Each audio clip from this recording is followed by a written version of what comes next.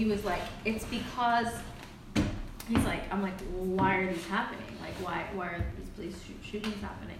And he's like, it's because white people are scared of black people.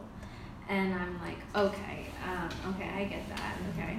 But regardless, like the nature of the job that you're choosing, right? You know that that you are going to be called for dangerous situations, right? So I was like, as a person of color, as a black woman, Chicana woman as well,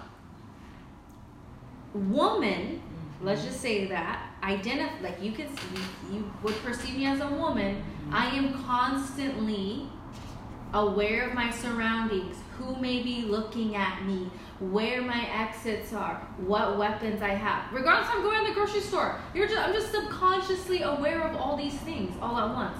So why is it that these fools are trigger happy, and how do they not possess these basic survival, like instinctual things? Like why, I understand why they're in the position. They're like, it's not even like, you don't even have to have a degree, I think, to even be a police officer. You can just go to their academy or whatever. So I understand, like there's, whatever to it. But I'm like,